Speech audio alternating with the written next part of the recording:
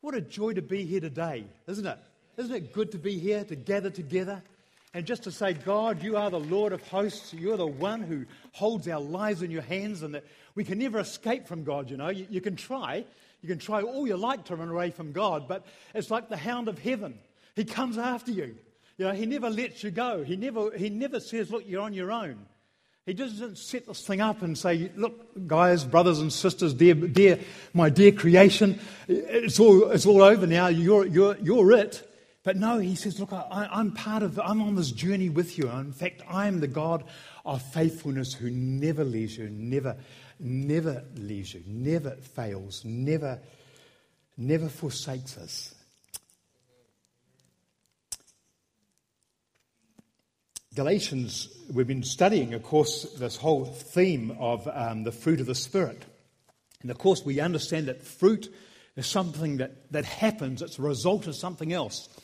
And so as we consider the fruit of faithfulness, it's a little bit like what I talked about a few weeks ago, about, you know, that joy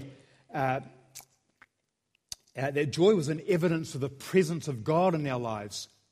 So too is faithfulness. In fact, all the things we've been talking about over these last few weeks is all evidences of God at work in our lives. It's a product of God in us, of God establishing His rule and His reign, His authority in our lives. It's all a product of that. It was a few years ago, 45 years ago to be exact, when I started preparing this morning's message. Now, I think you'll probably say, well, he's a bit slow, isn't he? You know. But back then, of course, I didn't have a clue what I was talking about. 45 years on, and after this morning's message, you may say nothing has changed. Or you may also suggest that perhaps there's a bit more work for me to do. But I'm pleased to say that God sees me like a little bit of a painting. You know, where it started off with a blank canvas, and there's a bit of a sketch was done initially, you know, and then thought, we need to get a bit of colour on this outline, and so burnt orange was the colour that God chose, and put a bit of burnt orange on there, and a few other colours, and over the years, this picture has been developing. This picture of who God says I am, and indeed this picture of who God says you are, is a developing process, isn't it? It didn't happen overnight. It kind of happened over a period of time. So 45 years ago, I was a fairly young fellow back in those days. I had a full head of hair. I might like to think that I was quite a athletic sort of type. You might have other opinions on that. But nevertheless, I had a real desire to sort of find out what God was wanting to do in my life. Around about that time, there was a lot of talk about the fact that God had two plans for your life. Two plans. One was His perfect will. And as a young person, we all aspired to God's perfect will. We all wanted to do the right thing. We wanted to make the right choices in life. We wanted to, work in the right job. We wanted to find the right partner.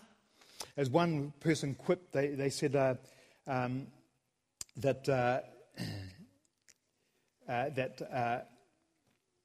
they didn't know, they didn't know what happiness they didn't know what happiness was until they got married. By then it was too late. And, but a lot of us are wanting to please. We're wanting to do the right thing. We're wanting to find God's perfect will, perfect plan for our lives.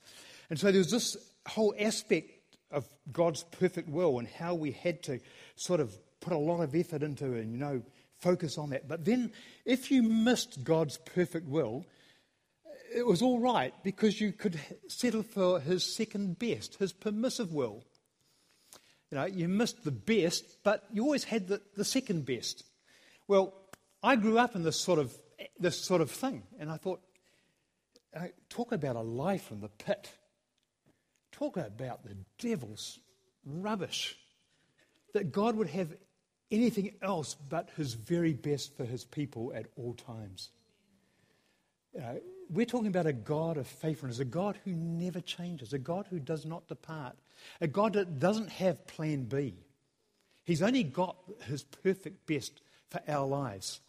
And today, if you have lived under this assumption or this idea that maybe you're not good enough to get God's best, but you'll just settle for whatever comes along, today we want to nail that. Today we want to put a couple of bullets in it. We want to put it in the grave. Galatians 2:20 says, I have been crucified with Christ, and I no longer live, but Christ lives in me. And the life that I now live in this body, I live by faith or by the faithfulness of the Son of God who loved me and gave himself for me. So whatever you're walking through today, whatever you've come across in your life's journey, can I just encourage you that God knows what's best for you. God knows you might be walking through some deep, dark, terrible difficulty and water, but God knows what's best for you. And he says that together with you and him, his plans, his perfect plan, will be worked out in your life. You don't have to settle for second best. You don't even have to strive for God's perfect plan, for his will, because he says that that's his desire for us. That's what he wants to do in our lives, is perfect us, perfect his will at work in our lives. So 45 years ago, as a young fella, I'm sitting in this car, and I've told the story before about Hayden Hutton. Hayden was he was a boozy bandsman in Wellington. He used to play for the municipal band. I suppose he was a bit like Toby.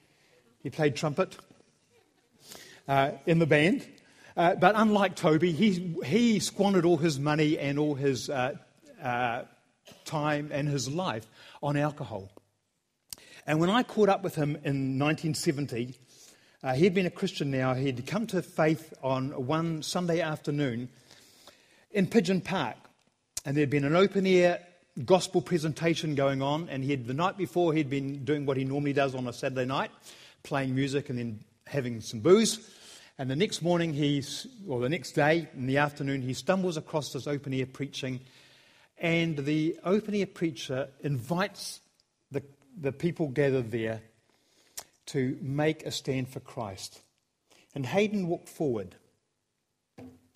And that day started, or continued perhaps, the journey of discovering what faith was all about. When I caught up with him in the 1970s, early 1970s, he still looked like the boozy bandsman. His features showed the wear and tear of the years of abuse. Now, I know that Keith and the team have been down in Manners Mall or Vivian Street on Friday night and seeing these same sort of people, these ones who have given themselves over to things, these ones who have no other life, do not know the joy and the life and the love and the hope that we experience here this morning. They would wish for it if they knew it, but they don't know it. And so the guys have been down there serving and loving and listening and making themselves available. And so Hayden was one of these people. And he went forward, he professed Christ as Saviour, and he claimed that scripture that says, if any man be in Christ, he becomes a brand new person inside. The old things have passed away, all things have become new. He claimed that scripture over his life. But he still showed the signs of those years of abuse. Tall and gaunt with sunken eyes, pallid skin, the clothes hung on him like a sack. But when he spoke, there was something of the life of God in him, something of the fruit of the Spirit. He didn't look impressive, but what he carried was very impressive. And he shared with me on that particular day as we're coming back from the Wairarapa, it would have been about 1971, He shared with me that day, he said, all God is looking for, Pete, is faithfulness. Hence the beginning of my journey to this message today on the fruit of the Spirit, faithfulness.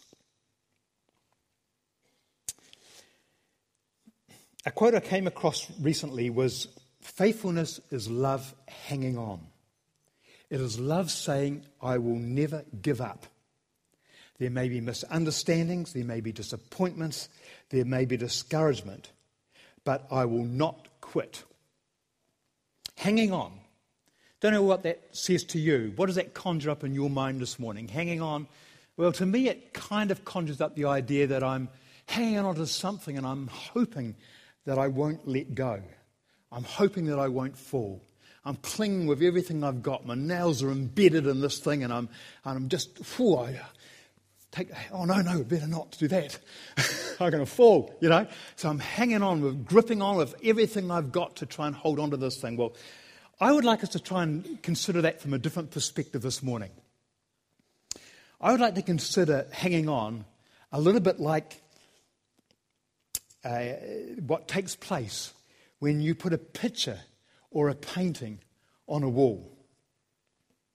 The weight of the picture or the painting would determine what sort of anchor points would be required to support the item, the type of suspension that would be required, and how that suspension, whether it's string, wire or chain, would be secured to the frame.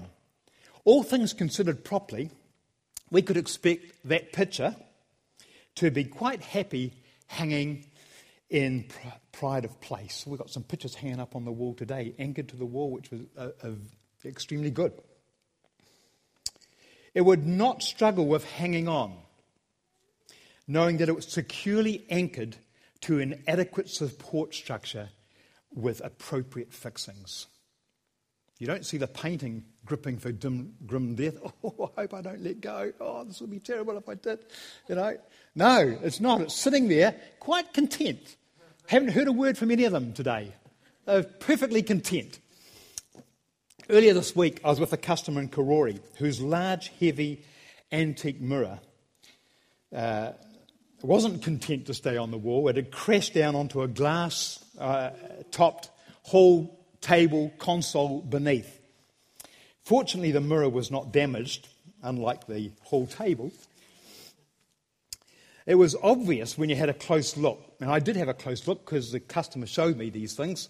It was obvious that the anchors were very well fixed into the wall. They'd obviously found the studs, and there weren't a series of holes where they had missed when they were testing it. They'd obviously used some sort of meter to find where they were. And this chain suspension that held this mirror could have held a small ocean-going yacht at its moorings. It was a pretty strong chain. But what no one had ever considered was the connection of the chain to the frame of the mirror. There's a little bracket there, and it's usually screwed into the back of the mirror. And no one had thought to check that. The little screws, they were only that long, was what's holding this bracket in place. So while everything else was great, the very thing that anchored or made that mirror secure to the wall was relying on some tiny little screws that over time just pulled out. A mirror is quite a useful analogy for us to consider this morning. We could use other things. We could talk about paintings. We could talk about photos. They all have frames. They all have a form of suspension and a means of attachment to the wall. So if we took a painting, for example, an artist, Sarah, for example, may she'd paint a picture. Maybe she'd do a portrait of me. She'd paint what she'd see. My portrait she may have exaggerated some finer points. She could depict me as bald. Might look like my brother Trevor here. Maybe with large ears and some fairly prominent teeth. It'd be totally, be terrible. It'd be totally uncomplimentary. It'd be nothing like me at all. So they paint what they can see at that particular point in time. A photo, on the other hand, captures an instant in time. It will be an accurate portrayal or record of the moment.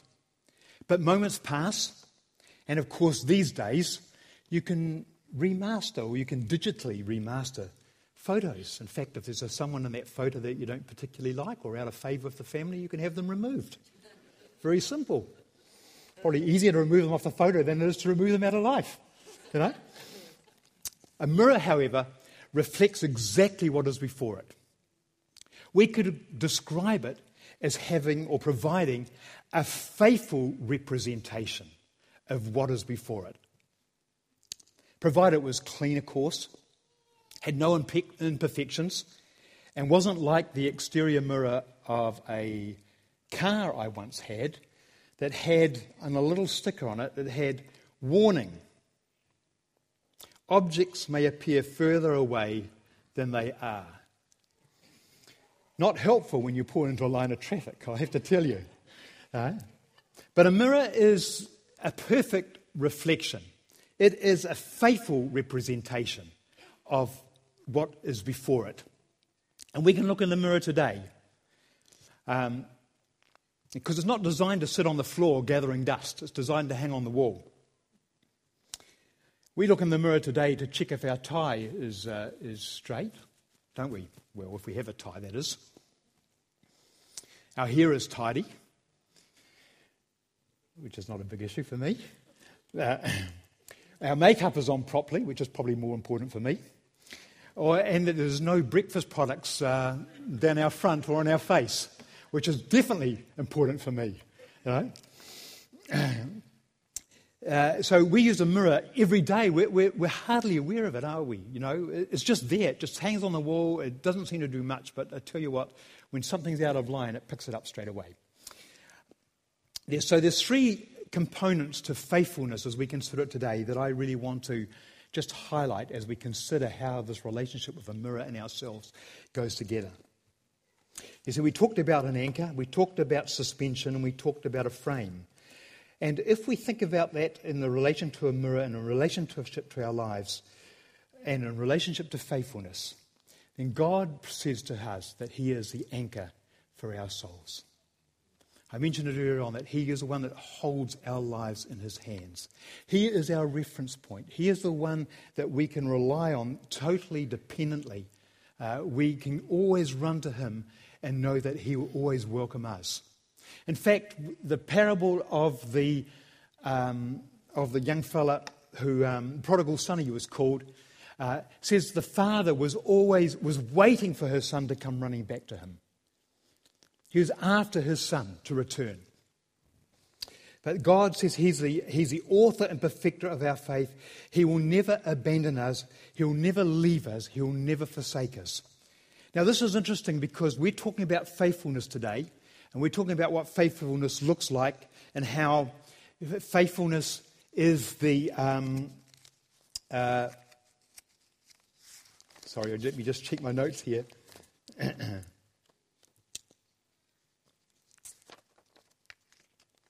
That faithfulness is love hanging on. It's love not giving up. And so we have this picture here then of God never leaving, never forsaking us. But there's a scripture in 2 Timothy 2:13 that says that even if we are faithless, or even if we don't have faith, He remains faithful because He cannot deny Himself. He cannot be untrue to who He is. Even if we are faithless, He remains faithful. The second component I want us to look at is one of suspension. And the suspension is that which keeps us hanging there, keeps us in line, keeps us in place. In many ways, a community of believers does that for us here today. We're part of a community, we're part of a body, we're part of a people of God. And that holds us in place, that enables us to keep on track. It makes us accountable. Isn't that wonderful? You know, I've been part of this community now for 35 years. 36 years, something like that. Just about 1980. Since 1980, 35 years. Been part of this community, and I'm part of this community because I know I need one another. I need you, brothers and sisters, to speak into my life, to represent Jesus, to help me in the difficulties, to stand with me, to say that you're there, to say that you are the one, you're part of my life. I can't isolate myself from that. That you help me to understand what it means to be a disciple, to be a follower of Jesus, to be somebody who can lay down my life for one another. That's what it means to be part of this community. Also to cheer me on. I need you to pat me on the back sometimes and say, Pete, you're a good brother. You're good to have around. You cheer me up sometimes. I need that. You need that, don't you? You need someone to come and pat you on the back and say, hey, come on, it's all right. We can make it together. We're not alone in this, all right? Put our arms around one another and say, come on, we can do this together. We can't do it alone. It's impossible to do it alone. God didn't call us to be lone rangers. He called us to be in community.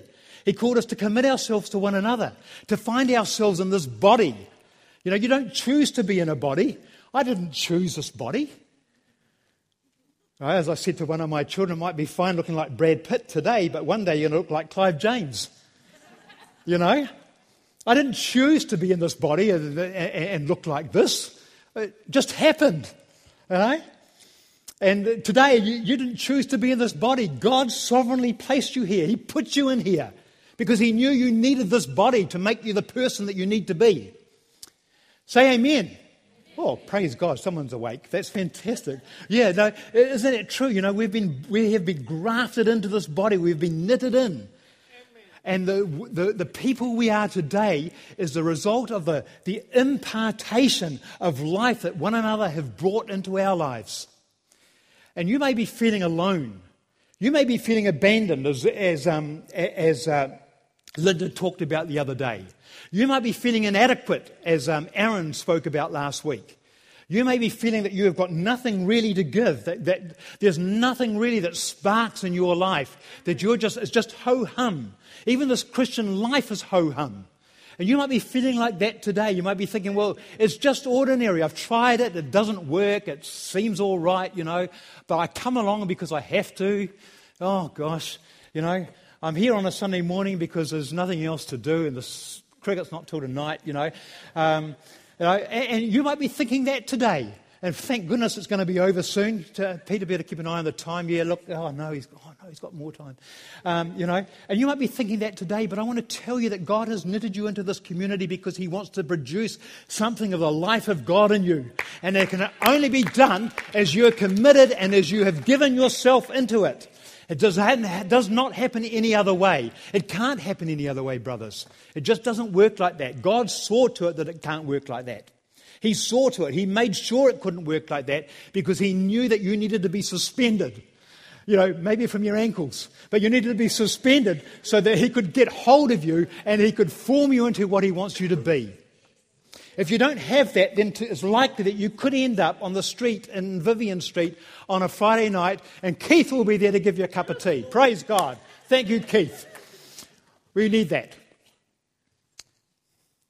So we're kept in this suspension by our brothers and sisters who love us. But there's another aspect to it. So we've got this anchor that secures us firmly. It's no good me hanging a big heavy something or other on a bit of tissue paper because it won't hold it. But if I hung it onto something that's solid and strong and has got good foundations then I know it's going to stay. That's God, isn't it? He's a firm foundation. I can trust Him completely. I can rely on Him. I can hang my life on Him. And I know it won't fall off.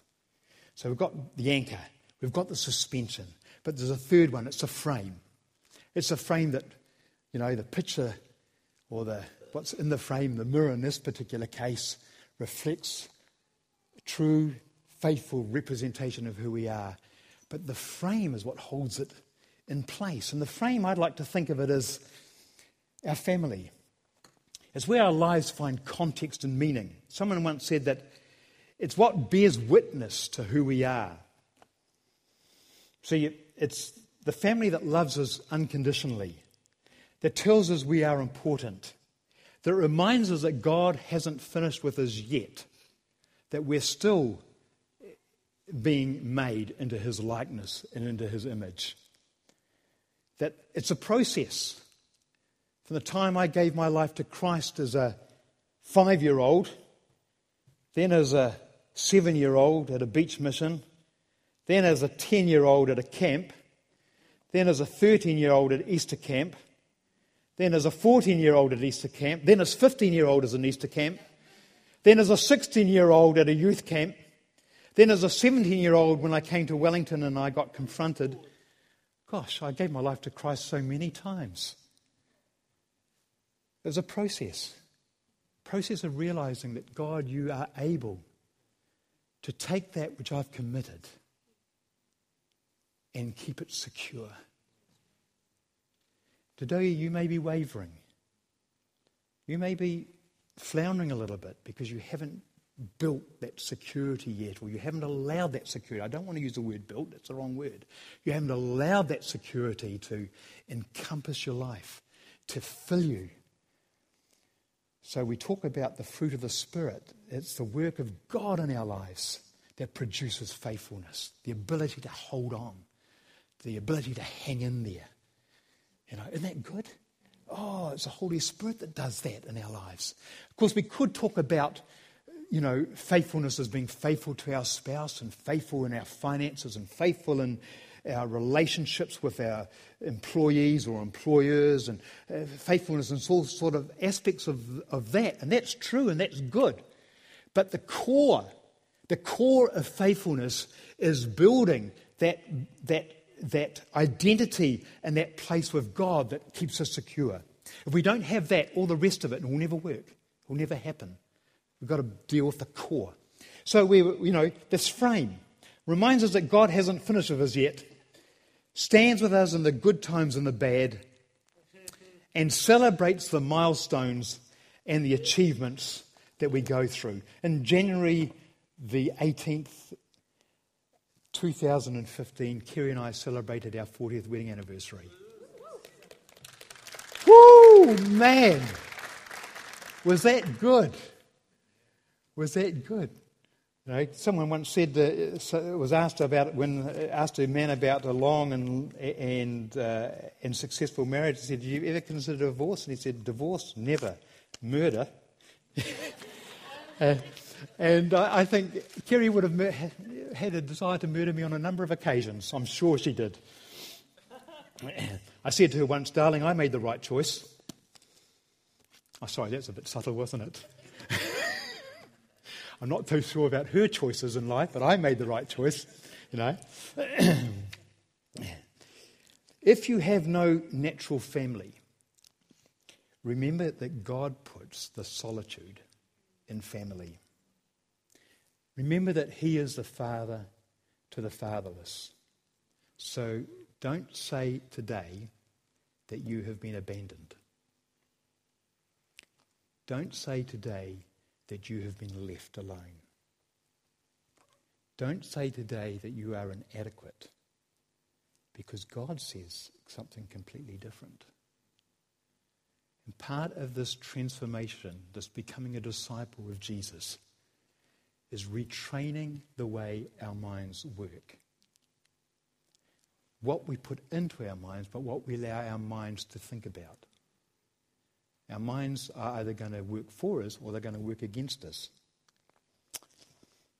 So if you have no natural family, I have no natural family left. They're all dying.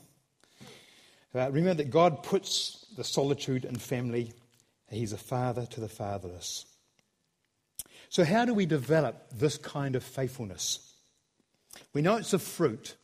We know it's an outcome of being connected, of being joined. The Bible says being joined to the vine. It's a fruit, it's a result of being joined. Well, I've just got 3 little points I'm going to finish on this morning just to help us understand that a little bit more. So one of the things of developing faithfulness is to realize that temptations and discouragements will come. You're not alone if you face temptations and discouragements. When I was young, my favourite verse was 2 Timothy 2 verse 22. Flee also youthful lust. If you're young, I encourage you to memorise that verse. Now that I'm in my 60s, I've discovered that youthful lust has fleed. It's no longer there. Well, that's not quite true. But I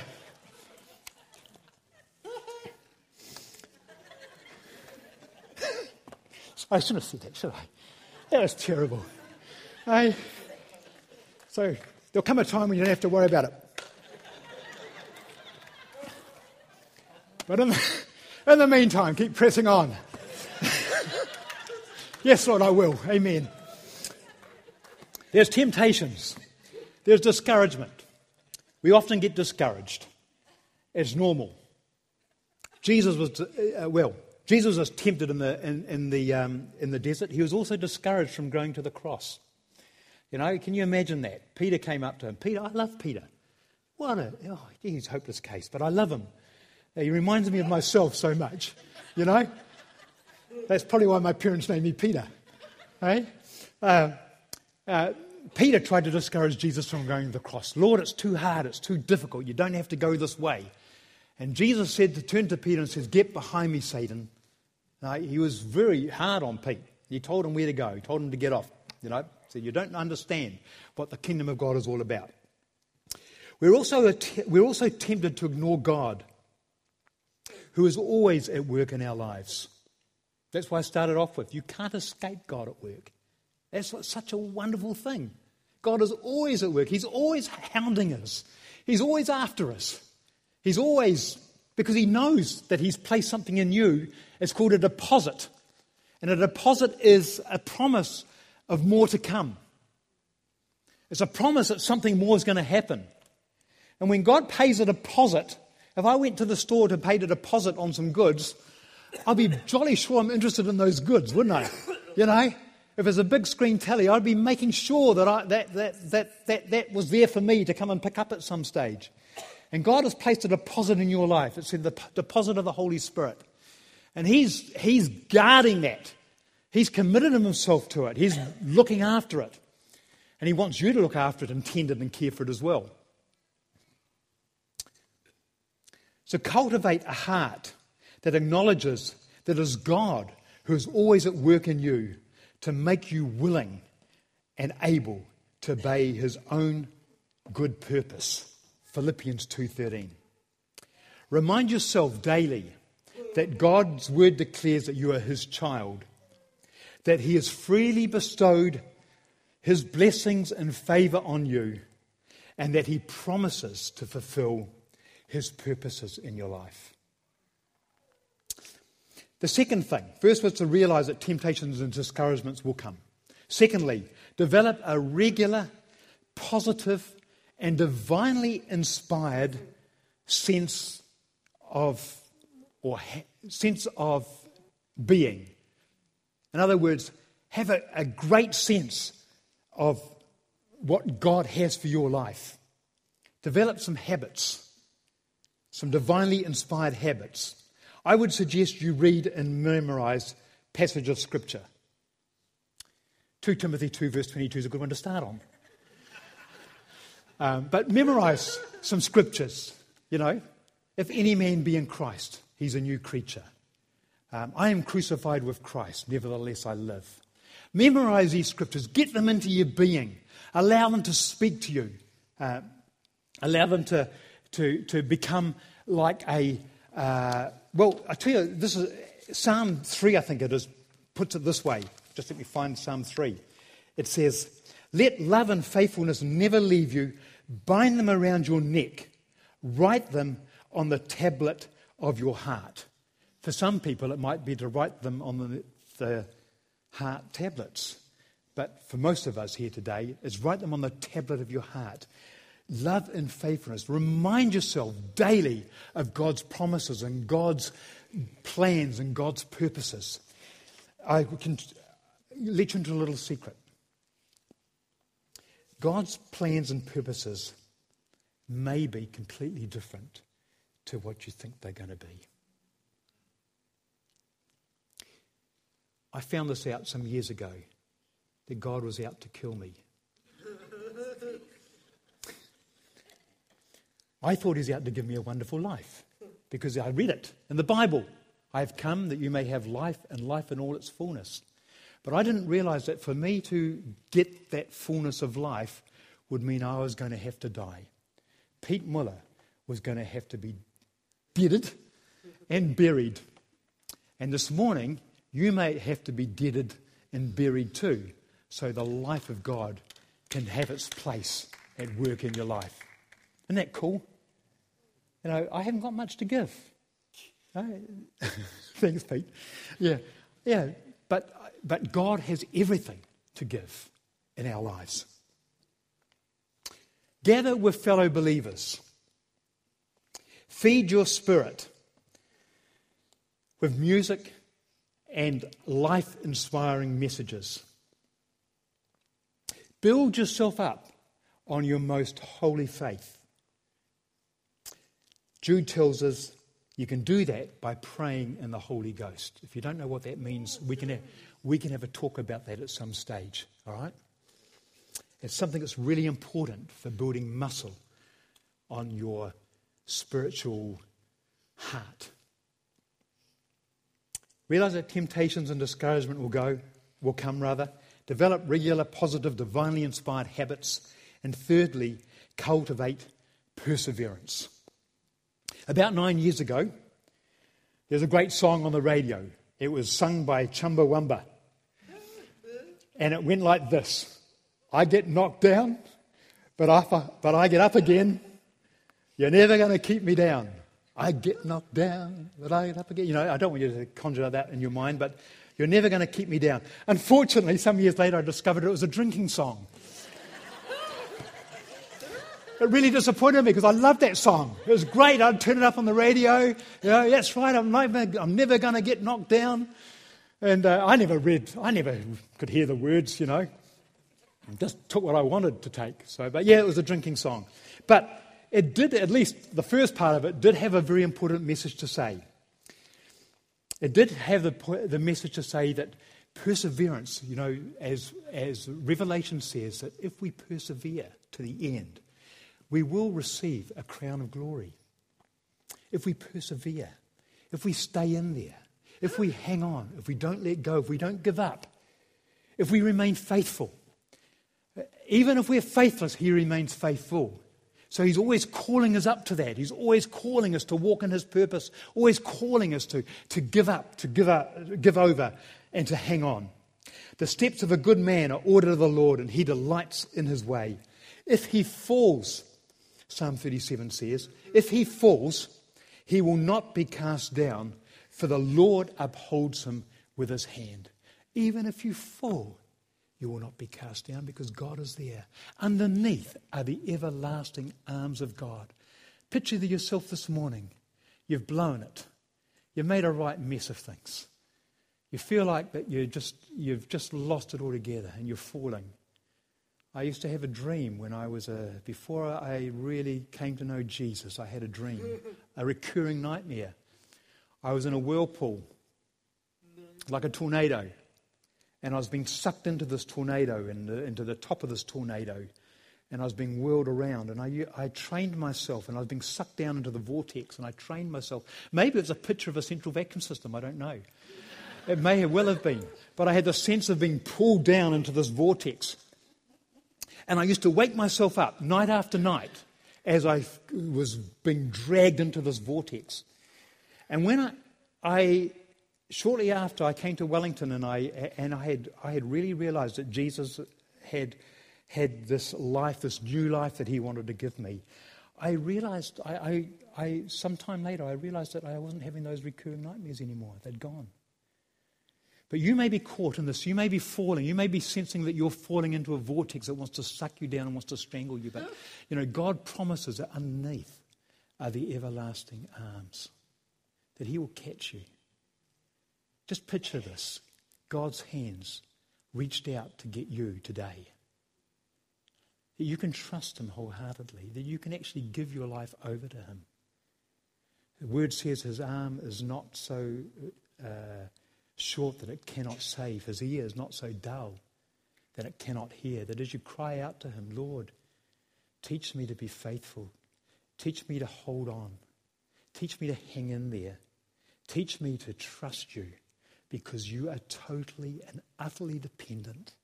And as I do that, as I hang on to you, as I secure my hope in you, your faithfulness will well up and develop in my heart, enable me to be the person that you want me to be.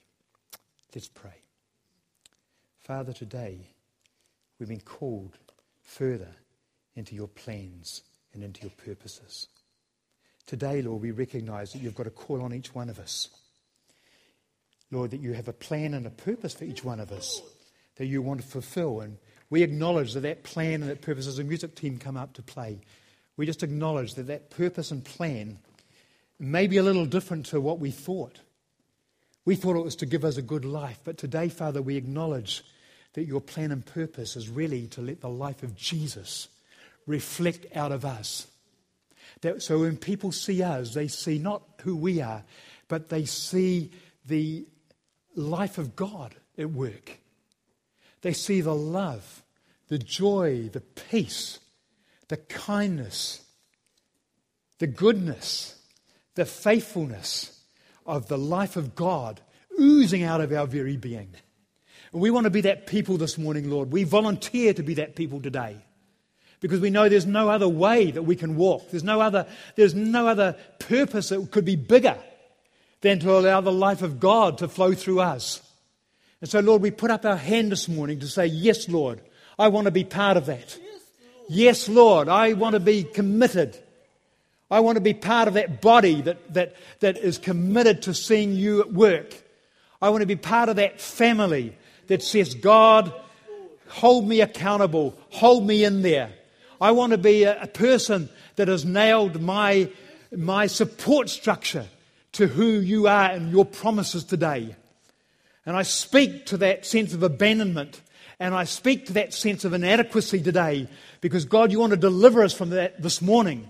You want to free us from that today, that we may embrace the life of God that you have got for us as we acknowledge, as we worship, as we adore, and as we yield our lives to you. In Jesus' precious name, amen.